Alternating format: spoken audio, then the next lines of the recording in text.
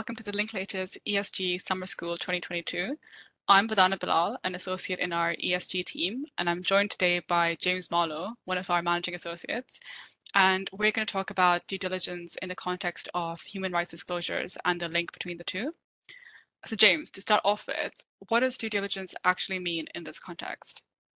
Thanks, Wahdana. So when people talk about due diligence, I think they often just think about fact-finding. But in this context, as is clear from instruments like the UN Guiding Principles on Business and Human Rights and the recent corporate sustainability due diligence proposal from the EU, due diligence is actually an end-to-end process. It starts with having policies and processes in place. Then it goes to using those policies and processes to identify impacts and issues.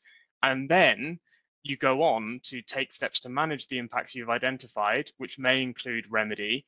And then you're also expected on an ongoing basis to monitor the effectiveness of your actions and also then report on everything you're doing.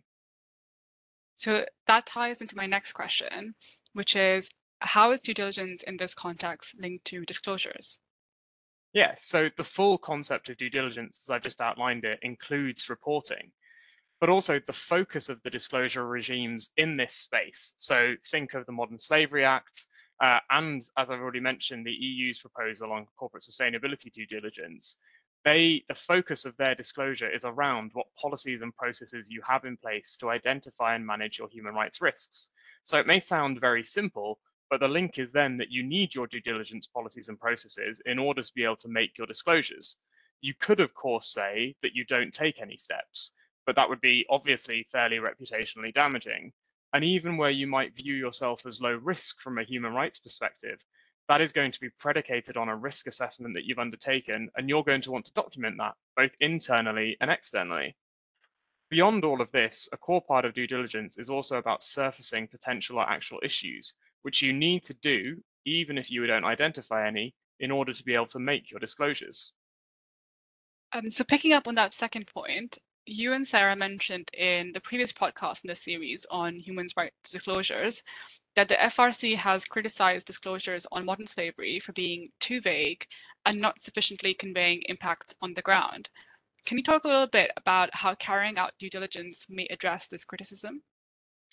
Yeah, and this is a key point. I think disclosures often talk a lot about what is in place in the abstract without necessarily conveying to stakeholders how they work in practice and how effective the policies they've implemented and the measures they've taken are.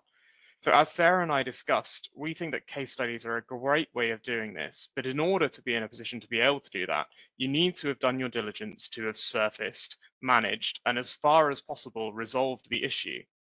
I should say that doesn't mean you need to disclose in detail any and all incidents, but being able to set out how your policies and processes work in practice is helpful, particularly at a time when there is increased focus on greenwashing, or in this case, blue, social, or fair washing.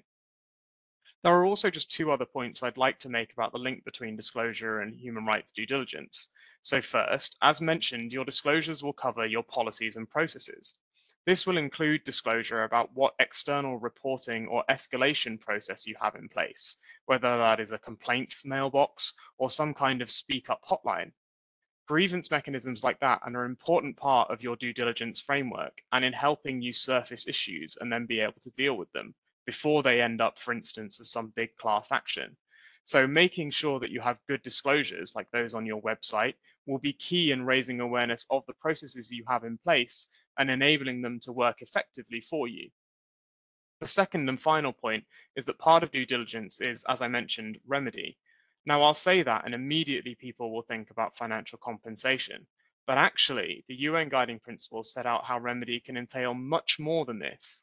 And in practice, we've seen cases where, yes, financial compensation was absolutely sought, but also those affected stakeholders really wanted an apology, an acknowledgement of responsibility, and a promise that the company would do better in future. This was in part given to them through the disclosures that were made by the company around the issue.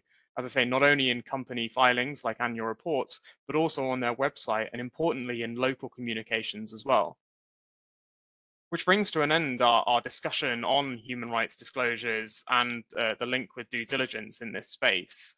I think that also brings to an end the podcasts on human rights. But of course, if anyone listening has any questions that they'd like us to consider and discuss further, well, I'm sure we'd be very happy to receive them.